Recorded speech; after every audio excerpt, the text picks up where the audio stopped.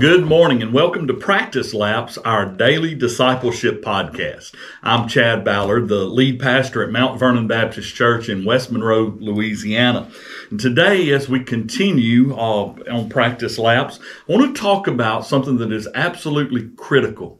If we're going to have the walk with Jesus that we ought to have, we need to understand the depth of His love. Now, it's hard to understand something that is limitless. But today I want us to look at that, and all this week we'll be looking at the dynamics of God's love toward us. So I want to begin. We're in Ephesians chapter 3 this week, and I'm going to back up to verse 14 to capture all of the thought here that Paul is writing to the church at Ephesus. Let me read it. It says, "For this reason I bend my knees before the Father, from whom every family in heaven and on earth derives its name, that He would grant you, according to the riches of His glory, to be strengthened with power through His Spirit in the inner self, so that Christ may dwell in your hearts through faith, and that you, being rooted and grounded in love, may be able to comprehend with all the saints what is the width and length and height and depth, and to know the love of Christ, which surpasses knowledge, that you may be filled to all the fullness of God." You know, this is so important for us to understand. As I think about the love of God, I love the story of a man who was driving through the countryside, and he noticed that a particular farmer had a weather vane on his roof that said, "God loves you."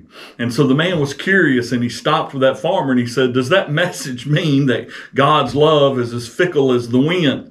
And the farmer replied to him, "No, it means that God loves us no matter which way the wind is blowing." God certainly does love us, and there's no other love in the universe like the love that God has for mankind.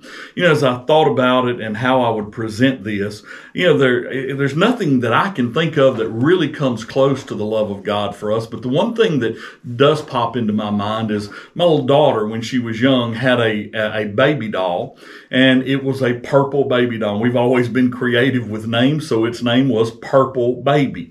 And actually, my daughter is now 27 years old, and she's had it since she was born, and still has that doll. Purple Baby was actually bought to replace my oldest daughter's version named Green Baby when we thought we had lost it once.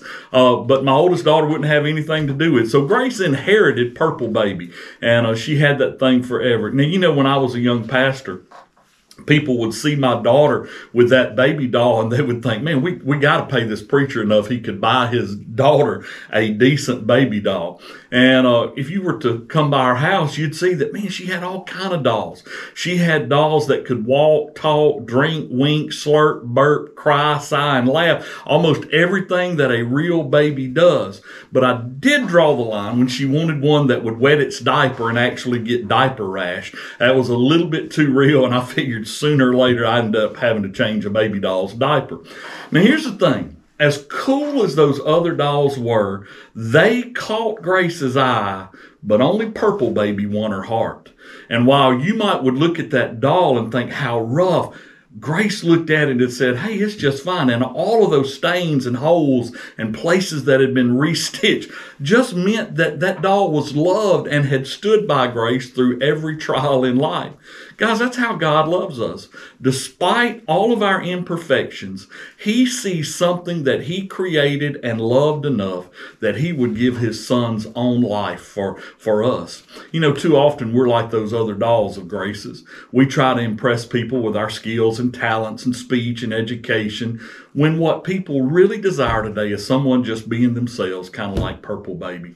You know, I believe that within every human there is an innate desire to be loved and accepted, but we have to realize that love is not something we win. It should not be a reward for performance or achievement. You don't have to sing, teach, or preach, or pray well to be loved.